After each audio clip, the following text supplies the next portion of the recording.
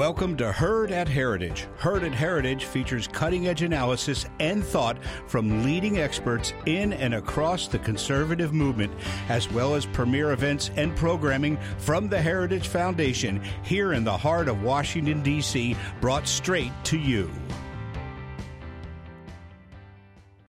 Ladies and gentlemen, welcome to our program, Reactionary Feminism, Sex and the Market.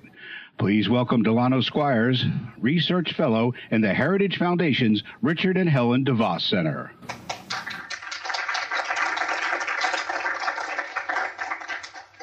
Good morning, everyone. Thank you. Again, my name is Delano Squires. I'm a Research Fellow here in the DeVos Center for Life, Religion, and Family. I'm extremely excited to serve as moderator for today's panel on reactionary feminism, sex in the market. So we're going to talk about a lot of things, about what it means to be a woman today as the meaning of sex and market preferences rapidly shift with each technological development. Let me just read a really quick description to sort of set up our discussion today. So, women's liberation was less the result of human moral progress than an effect of the material consequences of the Industrial Revolution. We've now left the industrial era for the age of AI, biotech, and all-pervasive computing. As a result, technology is liberating us from natural limits and embodied differences. Although this shift benefits a small class of successful professional women, it also makes it easier to commodify women's bodies, human intimacy, and female reproductive abilities. Only an elite minority of women seem to benefit from this so-called progress. So, again, one of the questions that we will address today is, as I said, what it means to be a woman today and how advances in technology have affected sex and sort of the market characterization of the relationships between men and women. So, without further ado, because you all didn't come to see me, I'm going to introduce our panelists, and I'll ask them to join me on stage. I'll just read a brief bio. First is Mary Harrington, a self-described reactionary feminist. Mary Harrington is the author of the new book, Feminism Against Progress, and a contributing editor at Unheard. Her work has appeared in the Times of London, The Spectator, The New Statesman, The Daily Mail, The American Mind, and First Things. Mary, would you join us?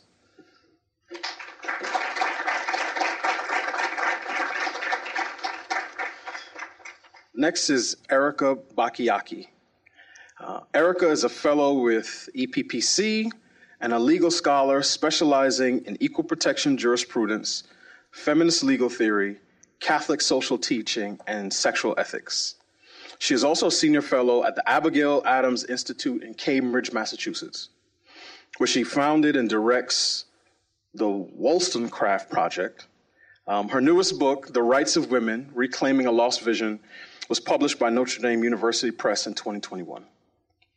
Erica, welcome to the stage.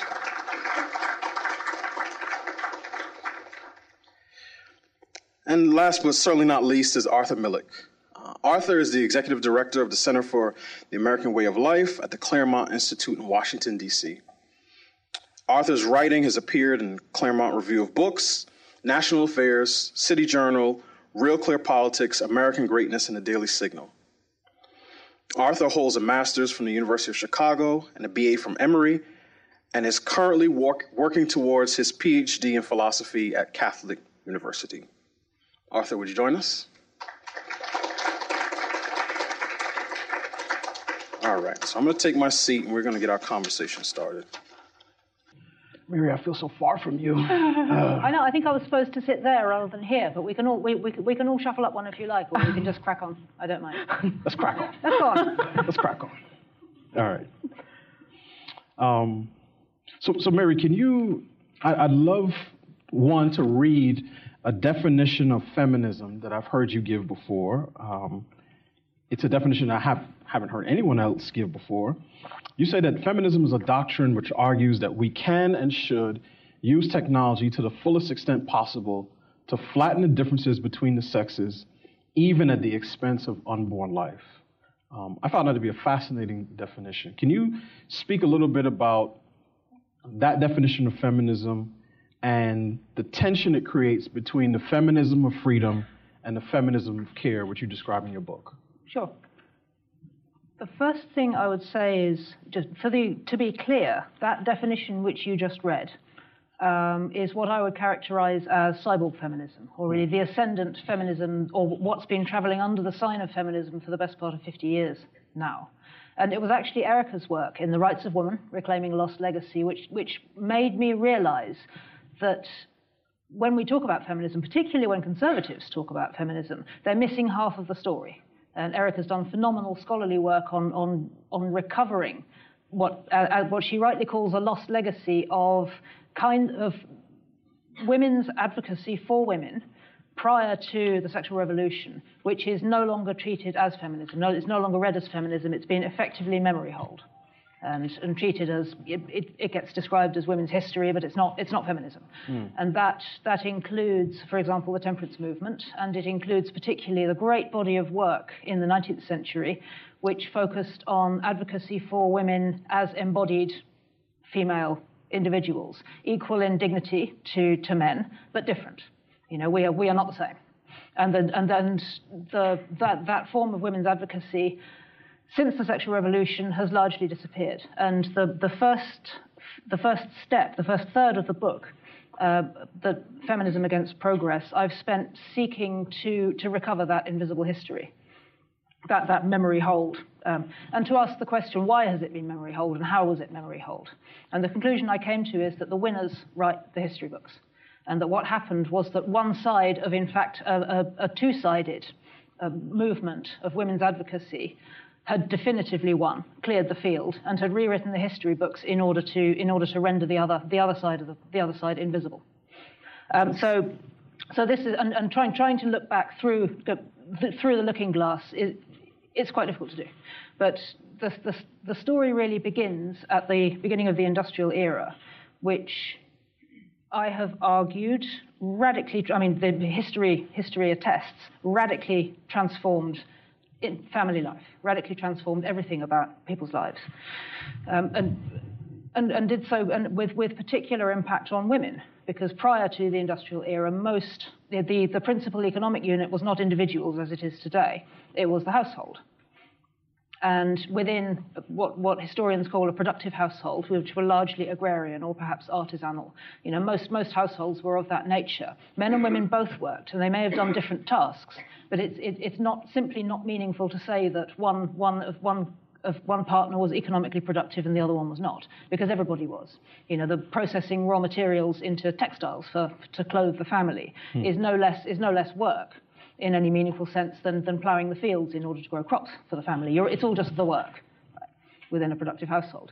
And then industrialization comes along, and a great many of those forms of work which were previously done by women were drained away from the home and were now done in factories, which left women with a whole set of new dilemmas which they previously not had to deal with. For example, balancing home and family, balancing work and family wasn't a thing when work and family were all just the work. It was all just the same thing. But when you're in a situation, let's say you need to earn a wage, and suddenly that's something which happens outside the home.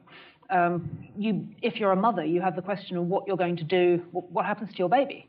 You know, if you were hand weaving at home, you could do that with toddlers underfoot. You can't very well take your toddler to a large factory full of heavy and dangerous machinery. Well, certainly it's not advisable.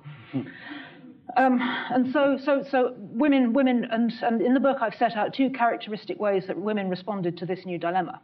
One was to make a case for the values and virtues of the now private domestic sphere from which economic activity has been drained. And this is what I've characterized as the feminism of care. And Erica writes wonderfully about this in The Rights of Women. The great body of women's writing and women's advocacy, which focuses on the recognition of the valorization and the recognition of the importance of care, of the importance of motherhood, of the value of family life, under these industrial conditions in which that's reframed from being just where life happens to being a space of respite from the market society which is now emerging. and in which the moral education of children, the care of children, the care of dependents, and the business of relationship remains of equal value. And this was, and in a situation where women have effectively lost a great deal of economic agency, this mattered. At the end, if you're an agrarian housewife in the Middle Ages, doesn't need to be very defensive about the fact that she's pulling her weight within the home. But in a situation where you've lost economic agency and you haven't really gained any political leverage in order to compensate for that in any sense, so suddenly these bourgeois housewives need to make a case for why what they're doing still matters, because obviously in their view, rightly, it did still matter. And so there's this huge body of writing which has been, I think, dismissively titled by liberal feminist historiographers, The Cult of Domesticity. There's a huge body of women's writing, largely from the 19th century, which seeks to give shape to that and to give value to that and to make the case for that. And I read this straightforwardly as a kind of feminism, even if the liberal feminist historiography frames it as patriarchal propaganda. But to me, it's straightforwardly it's women's advocacy for the work that women still rightly assess to be important. So this is the feminism of care, but against that, there's also those women who said, well, this still isn't enough because we've lost economic agency and we don't really have any political agency. And the solution to this isn't, you've handed us lemons, so let's make lemonade. That's not good enough. And actually, we need to enter the market on the same terms as men because otherwise we're never going to be equal. And so this side of the ledger I characterize as the feminism of freedom, which says that men and women should be equal, and we're equal in rights and dignity and so on, and we should have equal access to public life, and we should have all the opportunities. Both sexes should have access to public life and all of the opportunities and the affordances of public life, and really made the case for women entering the market on the same terms as men as being the proper solution to the new dilemmas delivered by the industrial era. And it's my contention that back and forth, which really characterizes the women's movement from the late 18th century and the writings of Mary Wollstonecraft up to the second wave, that was definitively won by the feminism of freedom with the legalization of abortion. This is a point that I owe to you, Erica, and I think and since then we've been living under what characterizes itself as feminism, but is really only one side of feminism, the feminism of freedom.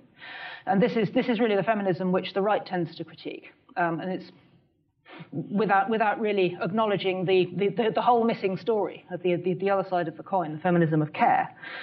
And this is a form of feminism which is characterized by the definition that you read out to open our conversation, where we seek to flatten all the differences of embodied human life through any and all technologies to the fullest extent possible, in the name of individual freedom, individual desire, understood as something which should not be constrained by any limits of our physical bodies. So, Erica, I'm going to turn to you because you wrote something in recent commentary that talks about feminism and industrialization and the cleavage of work and home. So I want to read a short quote and then ask you to respond to it. Although we can be most grateful for the technological advances the industrial era wrought, the concomitant cleavage that era caused between work and home, particularly care of children and productive labor, is the most enduring cost of the period, one that has perhaps become most imposing in our time. Can you talk about that cleavage and whether there's anything to sort of shrink that gap between work and home, particularly in a technologically advanced era? Mm-hmm. Thank you. It's an honor to be here. And I have to say that had Mary Harrington been the only one who read my book, it would have been an enormous success. So what was funny in reading a review she did was that she was able to encapsulate in one sentence what I belaboredly did in 400 pages. And so I just want to say that because I think it's such a beautiful statement of what I think she then does in such a brilliant way in her book is she said, and I think actually you said this at NatCon too, that feminism did not begin but end with the sexual revolution. I think that was sort of my claim, again, that took a long time with lots of footnotes. Very good footnotes. So I encourage you all to buy the book. So I so appreciate Mary's work. I don't think that I know, and I've read a lot of feminist theory, feminist history, I don't think there's a more brilliant book on sort of the history and sort of theory and sort of practice of feminism, and I would really commend it to everyone. I hope it to be a classic. It seemed to have taken Britain by storm. I think it's hopefully going to take the United States by storm as well. So going back to, I think Mary, in some sense, answered a lot of this idea of what happened in industrialization in terms of this cleavage that happens when work does leave the home. I think, as a legal theorist, one of the things I would just underscore is the way in which there's this great interdependency and collaboration and reciprocity in that agrarian household that, women were legally subordinate to men at that point in terms of the law of coverture from the common law. But there's no complaint at that point because as she mentioned, there's just such an interdependency. And so it only is when, men, because of industrialization, leave the home and work for wages that then women become economically dependent in a way they weren't on those wages, and puts them in a difficult position. Now, with a virtuous man, it probably would be absolutely fine, and was for many women. But when the other temptations that industrialization wrought because of the really horrific workplace and what the temperance movement was really responding to as bars and brothels and those kinds of things. So a man who was not virtuous was not holding up to his responsibilities in the family. And this is really what those early women's rights advocates were arguing against, and really sort of trying to make claim in terms of all sorts of different legal moves, joint property ownership, protective legislation in the workplace, and all that. So what I think is really a key point in I love how Mary talks about sort of that the liberal feminist vision really won, and that's why we don't hear much about the rest, is that there's sort of this cognitive dissonance where a lot of liberal feminists or progressive feminists today really bemoan the lack of the workplace taking seriously the work of care in the home because, well, they, some of them have children. Indeed, vast majority of women have children, except for, of course, our recent, younger women claiming that they don't want them anymore. But and we sort of wonder, like, where did that come from? And it seems to me quite obvious that when you elevate the capacity for women to, as Ruth Bader Ginsburg would put it in her scholarship, to become equal citizens on the same footing with men through the right to abortion, and you claim that that right is necessary for women's equality and women's citizenship, that it's pretty easy for all the market institutions, and including public institutions, to sort of say, great, we'll join right along with you. I mean, the way I think of it is it's liberal feminism really capitulating to market forces and sort of saying, like, we don't need to really make space for or accommodate women as embodied beings who are the ones who are disproportionately impacted by reproduction, human reproduction. And so we'll just, sort of allow the marketplace and the workplace to stay just as it always was, which is formed along sort of the unencumbered male worker, sort of the ideal male worker. And so that's why we have rampant pregnancy discrimination. That's why we don't see as many sort of accommodations for not just women's work, but really the work of the home, the work of the family. That America's work is often just very profit-oriented in terms of business-oriented, and so there's a real way in which those two things sort of hatcheted together to give us what we have, which is the way in which, and you see this in modern feminism. I mean, up until President Biden, I think this week talks about poor women can't get back into the workplace, and this is really hurting GDP, and the way in which all things are sort of thought about as all of us, men and women, are breadwinners first and caregivers second. And that's just an absurd, and just also, I mean, this starts with Betty Friedan, really, and thinking about the home as parasitic on the workplace, or the female, caregiver is parasitic on the male worker. It's like, no, she got that entirely wrong, though there's something she got right. Clearly, the workplace, the market, pretty much everything we do, from economics to politics to civil organization, is all parasitic on the work of the home.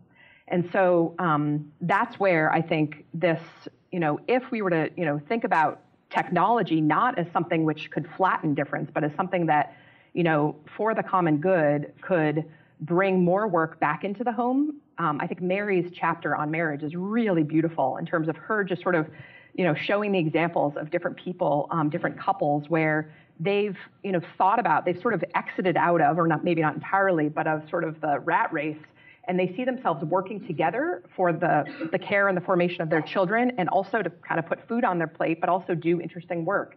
And that collaboration is very much reminiscent of that sort of pre-modern or agrarian workplace, pre-industrial. So the contention I think we both have is like industrialization sort of splits home and work, cleaves home from work, and that is there a way in which technology could be used for our good, for the good of the family, to maybe, I think that I'm more hopeful about this than maybe Mary is, but is there a way in which we could think about the work of the family as first and foremost, and therefore all other goods being aligned with that important formative work of the family, which I think everyone has sort of forgotten, that in order to have good citizens and good workers and loving spouses and wonderful friends, you have to have that formative work of the family. It has to be honored first and foremost and supported economically if necessary. So what I hear you describe in terms of an ideal is for society to see the home as a central hub of productive work, social, educational, economic, even spiritual, and that would obviously be a shift in a different direction, because I don't think that's how we see it. I think we see the home as a place where people lay their heads. I think we've lost the understanding that both men and women have obligations to the home. And in many respects, the only people who can't leave the home are the children. And we're going to talk about, we're going to talk, Mary, you had a phrase that I would like to steal, but I won't, where you talked about trans rights and the women supporting it being the priestesses of cyborg theocracy. But we're going to come back to that, because I want to get Arthur in the conversation. And particularly, Arthur, I'd like for you to speak to where men find themselves sort of situated in this conversation about feminism. Not that we always have to make it about us, but specifically as it relates to men, the home, and whether domestication in some respects leads to emasculation. Can you speak to that? Yes, of course. Well, I associate myself with some of the comments already here made very nicely on stage. But one thing that's missing is that there has been, I'm not the first person to observe this, there has been a pretty conscious attempt to make out of the old man into a new man. And it's proceeded based on a handful of strategies that have, we should admit it, more or less succeeded. The first part of it was to get rid of male spaces. So if there are more than a handful of men together talking about politics, well, that's a conspiracy. And so you have to break it up. There have to be women almost always in all male spaces, save for, the tiny handful of things remaining, like fraternal orders, for example. But workplaces, certainly. And you notice, of course, that it's always the force of the law, the force of the morality is that women ought to be in male spaces, rather than women desiring only to have their own competitive spaces. So, for example, nobody is advocating for all-female physics labs. Nobody is advocating for, all-female, law offices. Although maybe that would be something that is competitive, and both sexes would preserve something of their own, which I think is lost in the constant interactions. And you see this by the behavior that men and women have when they're always mixed. You see this on campuses. You see this in laboratories, et cetera. So this is just something that we should consider and think through. That was the first part. Then there are other parts, of course, like the destruction, the kind of focused destruction of male self-respect. This is partly what toxic masculinity is. I mean, that's the latest iteration of it. There have been things before it, there will be things after it. But the underlying goal is to make it such that young men especially look at themselves and their value in terms of female judgments of them.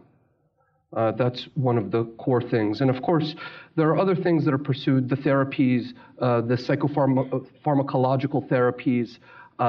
That's all meant to produce the effect that somehow maleness is lost, is dropped from our natures so that that new male who's gone through this steady training can be more suited for a female-friendly world. And I think that this just comes out of feminism naturally. And the end goal, not that I think it's going to be accomplished, but the end goal would require that, that all of the world is transformed this way. Because a feminist world cannot be safe, even if you implement this kind of going away of maleness in one country.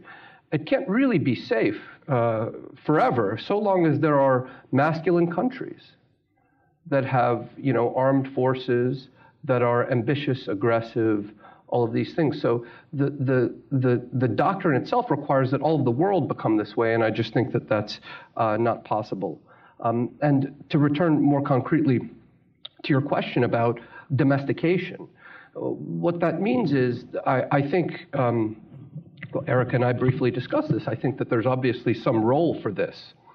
On the other hand, what is being asked for, very broadly, nobody quite says it this way, but it's whispered from various sides, is that men should be subordinated to private pleasures only.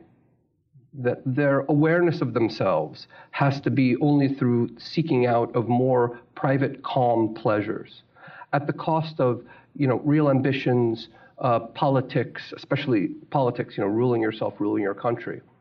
And I just think that in the end is a thing that feminism demands, but then at the same time, it constantly relies on the specific kind of maleness that it wants to undermine, in establishing the order. Police forces, for example, in the military. So it constantly has this impossible wish for full domestication, and yet the reliance of maleness in other spheres to serve that domestication. So I want to push a little bit further in terms of the flattening of gender roles and feminism, transgender, so to speak, ideology. As I said, Mary, you say that the highest rates of support for trans rights are among the most educated women, you call the priestesses of cyborg theocracy. And you say that they do this out of a sense of self-interest.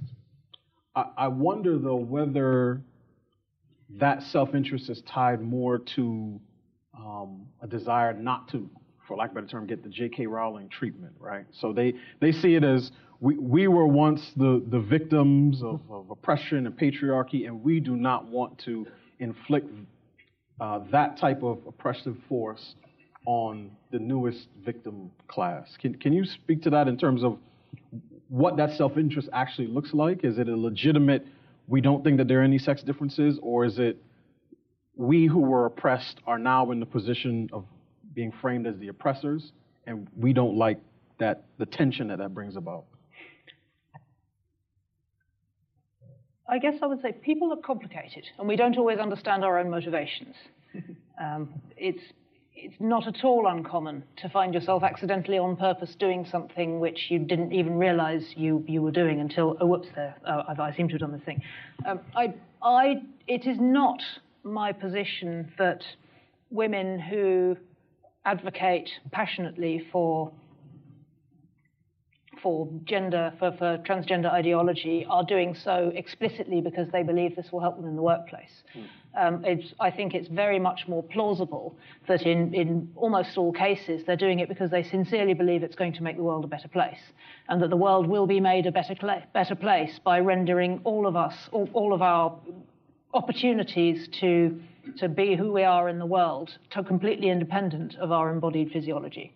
And I mean that's such a common position, that I just shouldn't be constrained by any accidental features of my born physiology. And this is somehow an imposition on my scope for self-actualization. And we can make the world a better place by trying to liberate everybody from any given constraints of this nature, in order to give everybody the fullest possible opportunity to be who they are. And if that includes a male being who she is, If that means that I have to accept as a woman somebody who just says they're a woman, even if they have a fully developed set of dangly bits, then fine. I'm going to do that because logically it's coextensive with the rest of my position that we shouldn't be constrained by any accidental features of our physiology. And actually, just responding a bit to what Arthur has been saying, I accept and broadly agree with your analysis that there has been a wholesale push for some decades now to render what were previously all-male spaces co-ed. And I've argued in one of the chapters in my book that there are significant undercounted costs of this, particularly lower down the socioeconomic scale, where it's not a matter of female barristers having access to the same networking opportunities as men, but the very much greater body of men who were never gatekeeping power and they were never gatekeeping resources. They just wanted to hang out with the boys.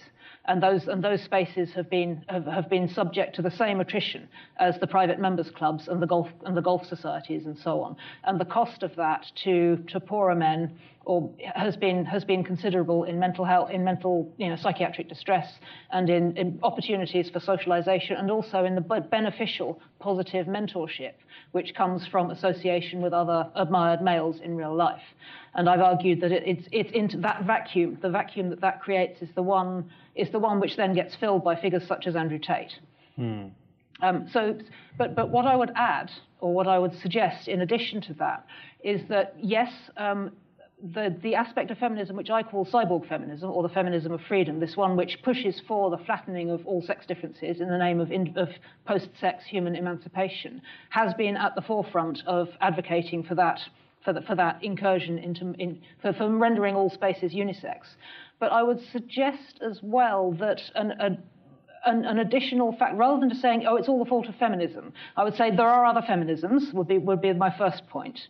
And I set out to characterize, some other aspects of that. Erica is a great advocate of less cyborg, less post-sex feminisms. There are more of us as well. But other feminisms are available, would be my first point. And my second point would be that technology has also impacted men. And I mean, just to take a very large and very crude example, the atom bomb renders a previous form of militarism almost impossible now.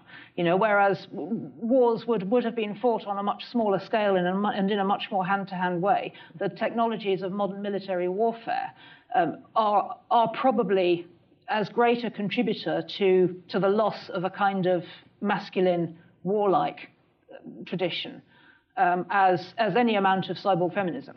So this is not to disagree with your point, but to complicate it, I suppose, to say that the same analysis of technological developments as having had an impact on women and on women's expectations and political participation can also be applied to men. And I mean, we could look as well at the slow decline of industrialization, the deindustrialization of the West, and the large-scale impact that's had on working-class male communities, where it has had an immense impact. And in Britain, as in the United States, it's my understanding that there are great swathes of the country where previously dignified, well-paid working-class jobs have disappeared and have not been replaced by anything like an equivalent dignity or pay packet, such that men who would once have had a reasonable expectation of supporting a family and leading a wholesome and dignified life as a husband and a father and a provider are simply no longer there.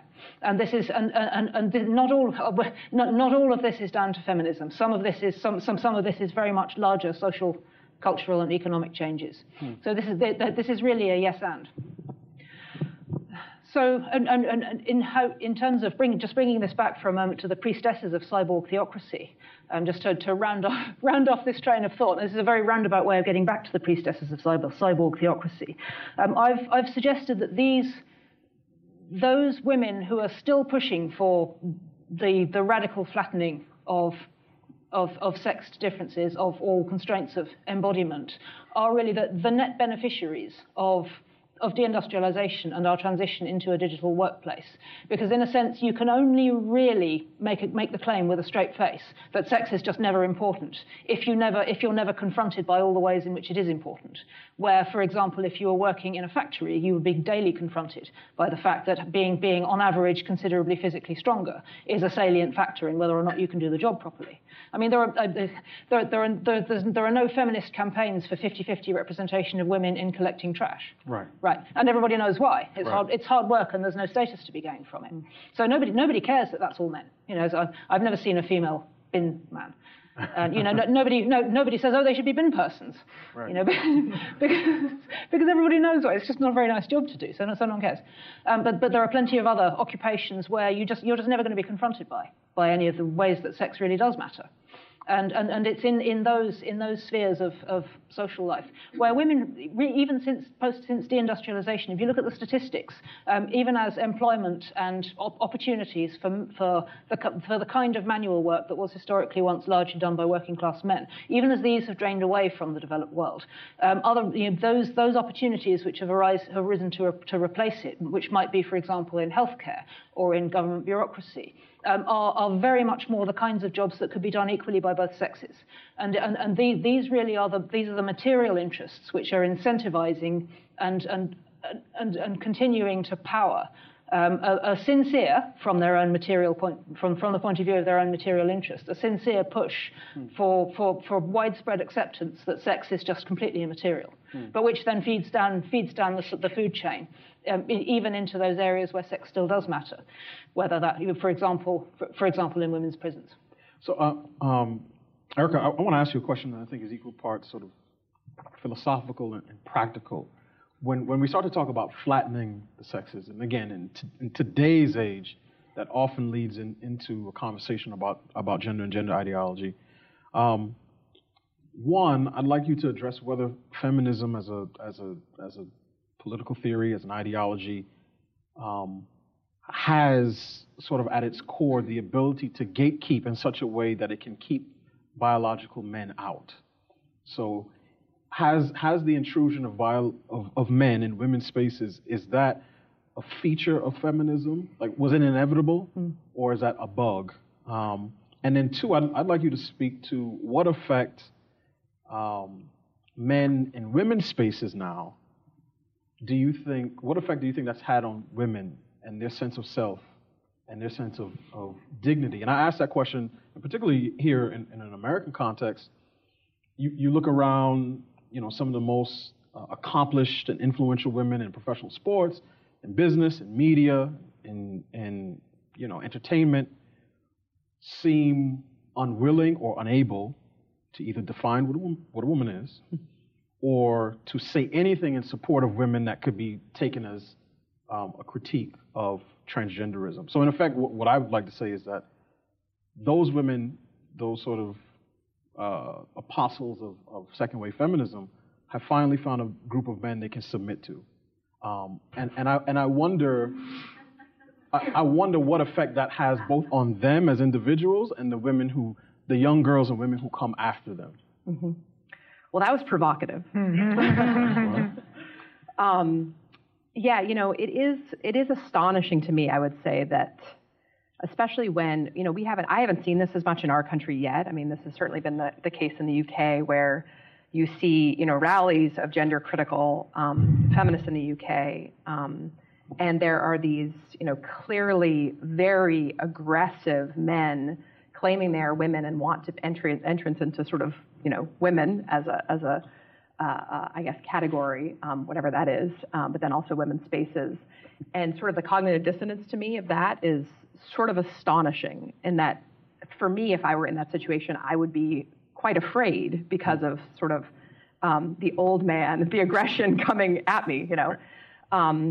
So I guess I would say a couple of different things. I'm not sure about, you know, women, the feminists submitting to men and all that, but I would say that in terms of kind of getting to both of the points, especially that Arthur made, but also Mary, that I think one of the issues here, along with the complications that you introduced, is the way in which modernity has a particular view of success that is very much based in sort of market equality and sort of consumption, the kind of capacity to consume, status, these kinds of things, that, as Mary rightly notes in her chapter, Let Men Be, which I think is excellent.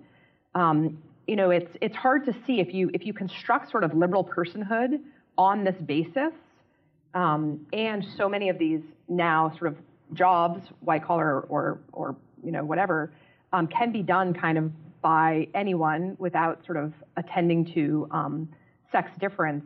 It's hard to make an argument as to why women ought not be invited into sort of that on this sort of equal ground of liberal personhood. And so I think really one of the key problems is that we've sort of missed what being a human being is. And this sort of view of status and market success and all of that is really kind of part of the error that is a complicated feature in sort of what Arthur was getting at. And so I guess I would say is that it's, right away, again, as someone who spends a lot of time reading constitutional law, and I mean, I guess it's nice to put sort of something concrete here. Is I don't know how many of you know that the sort of big case, the VMI case, that's United States versus Virginia, where the Virginia Military Institute was rendered co-ed by the Supreme Court, with Ruth Bader Ginsburg writing that opinion. And I think what's fascinating, if you go, I actually spent time listening to oral argument because I wanted to go back and understand how it is that equality was kind of, or success was what was thought of. Is exactly how Mary has presented it, is that even Ted Olson, who's arguing on behalf of Virginia there, is just talking about the reason why women wanted to get into VMI because of the status. I mean, it wasn't that VMI was just producing these citizen soldiers who would then go on or soldiers who would then go on be in the front lines of combat. VMI was producing the best engineers and the best and the contacts with politicians and the entry into all of these sort of this kind of market equality. And so when Ted Olson is making his case, he's talking about like education experts see that this this sort of male-oriented competitive method that VMI has shows that graduates from here can sort of have proven their mettle. They can go out and succeed in the world.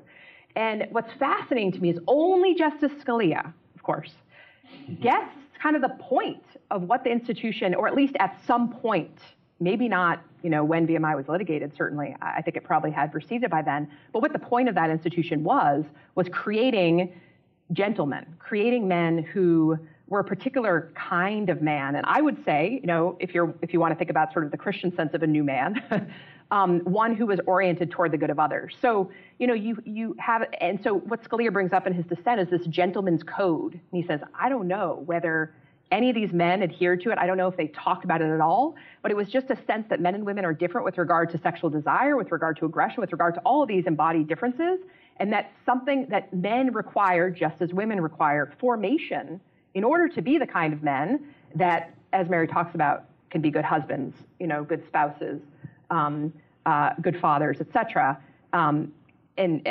not be aggressors, simply kind of simpliciter. And so even those who are in police forces and on front lines of combat and all these places are men who have disciplined themselves, so they are now protectors of others and not predators against the weak and the vulnerable. And that is a formative process that has to take place. And if you forget that not only are we different as sexes, men and women, who require kind of a distinctive formation, but that formation is required of human beings at all, and that's a work that has been characterized. I mean, that's what civilization has always understood to be, these formative institutions, right, of marriage, of family, of sex itself, like what sex is itself, which is another great point in Mary's last chapter. I mean, all of these things form persons and then enable them to go on to be, members of society. But if you don't form them, if you forget that formation, you think it's just about market equality, you think it's just about sort of getting your own, then you have a situation where,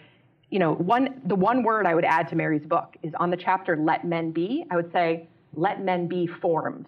And yes, other men should be forming younger men, absolutely, but they have to be understood to be formed, not like let men be, like just kind of, I have 3 sons and sorry, but that doesn't look good when you just let them, right? They have to constantly be formed, but so do women. And it's about sort of self-discipline, mastering appetites, doing all those things for the good of others.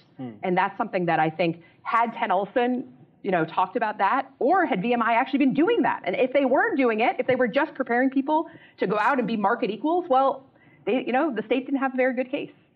So in the last 5 minutes, ask one final question, and then we're going to go to Q&A.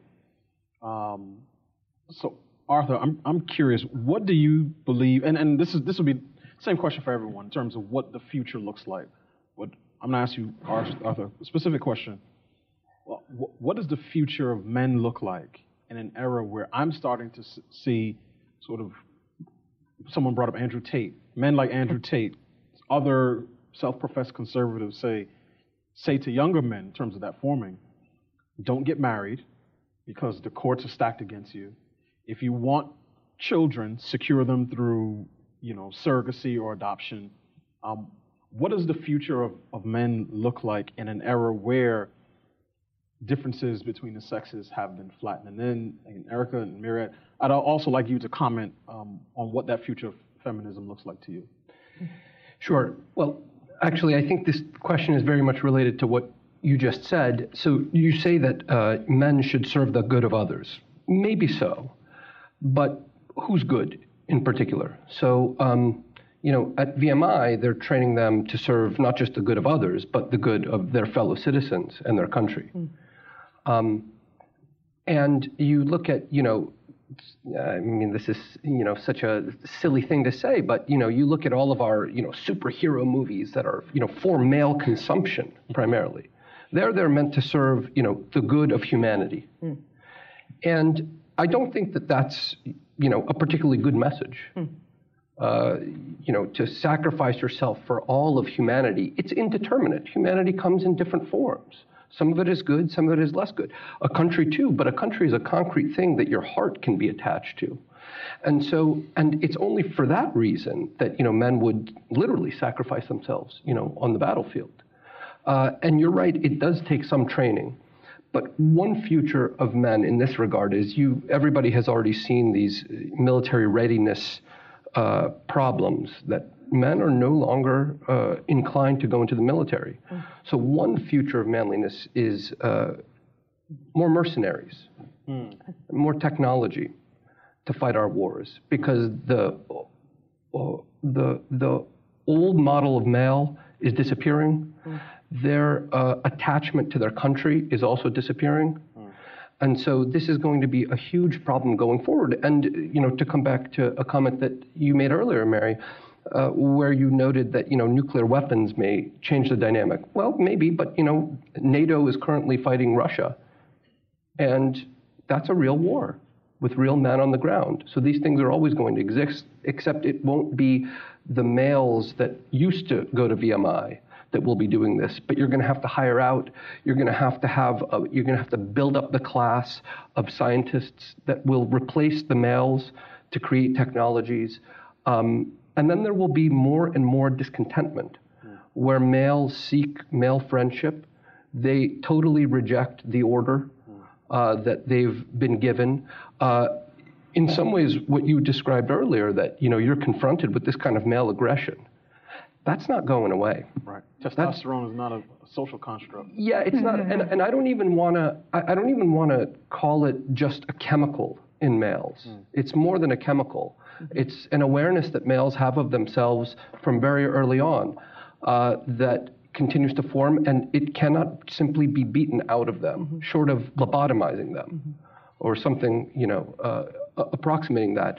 And the question is where that will go. So no families to serve, no nation to serve. And so whatever that space is that they'll find for glory, for masculinity, for friendship, that's where it's going to pop up. A great deal of that is just video gaming, I believe, at the moment. I get the sense that a certain amount of that energy goes into video games. Yeah, but the question is how long that can last. I don't think, you're right, that it's lasted for some time, and video games is really a modification of sports, watching sports and a whole variety of just amusements. But I don't think that that's going to go on forever. That's not the permanent state of maybe of many men, but not of all men. And it's only a handful of men that change things. It's never a mass movement. Right. So that stuff can go away and will go away at some point. So in the last 10 minutes, I'd like to see if we have any questions in the audience. We have microphones. I'm going to look at Sam over here. I don't want Emma to have to run around too much.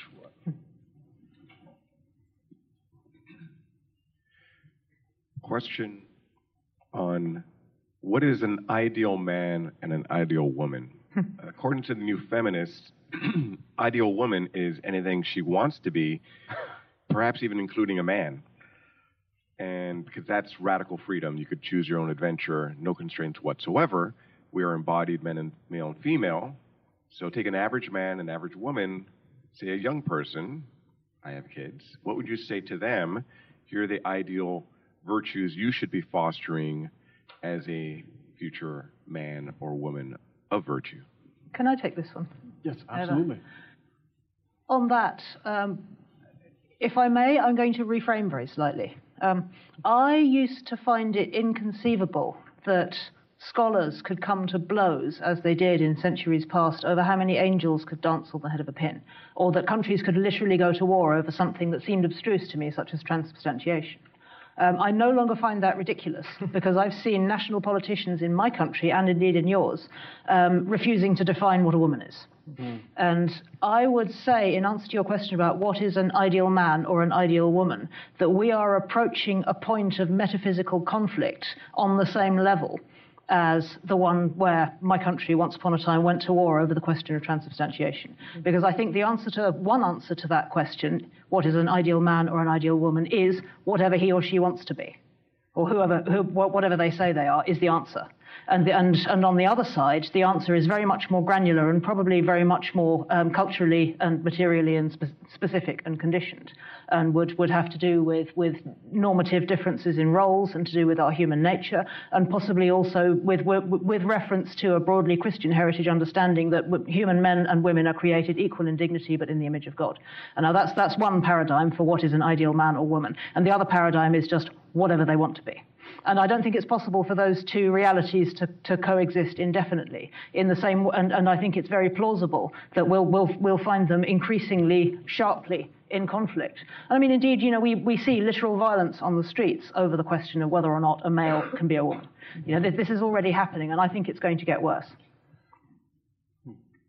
Okay. Another question? I have one right here. While still in its infancy, I think there's a movement called Reject Modernity. And I was just wondering,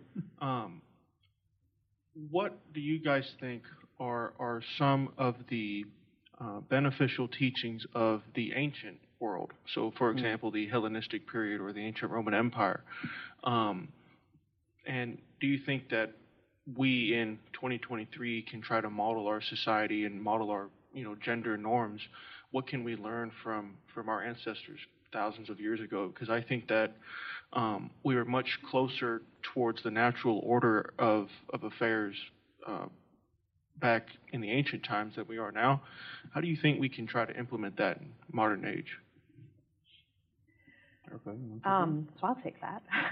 So what are the beneficial ideals of sort of the pre-modern period? And I would say many of them far better than the modern period. And actually, what I do in my book is show that there's a way in which going back to many of those ideals, especially the view of rights as grounded in responsibilities, the view of the human person as needing virtue formation in order to reach his or her end in terms of happiness, just sort of an Aristotelian understanding. I mean, all of those, in terms of, the family as a precondition for the good of the state and the polis, but also as incomplete and needing the polis as for the good of the family.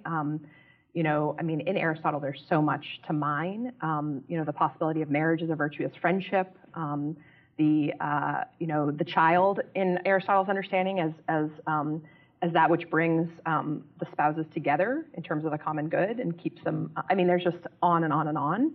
I recently wrote a piece for First Things called Sex Realist Feminism, in which I look actually at Plato and Aristotle and sort of the errors of both, and then I think the advances of both, in order to show how they're sort of, Plato and Aristotle, especially Plato, but are both kind of complicit in some major errors at the root of these questions about women, but then they also provide a way out.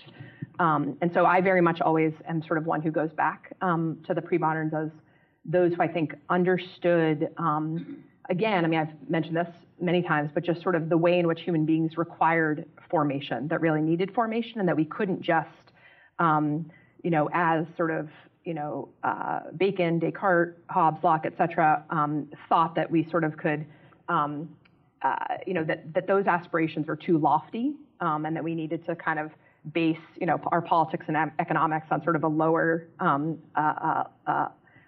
aims, and that were more potentially achievable. And I think part of that is, scientific revolution, technology, all of that obviously can advance sort of man, and sort of improve man's estate, which was what their aim. But if you miss the idea that human beings have to be formed, and that there's a formation towards something, right? And that's something which, again, the religious wars were fought over, right?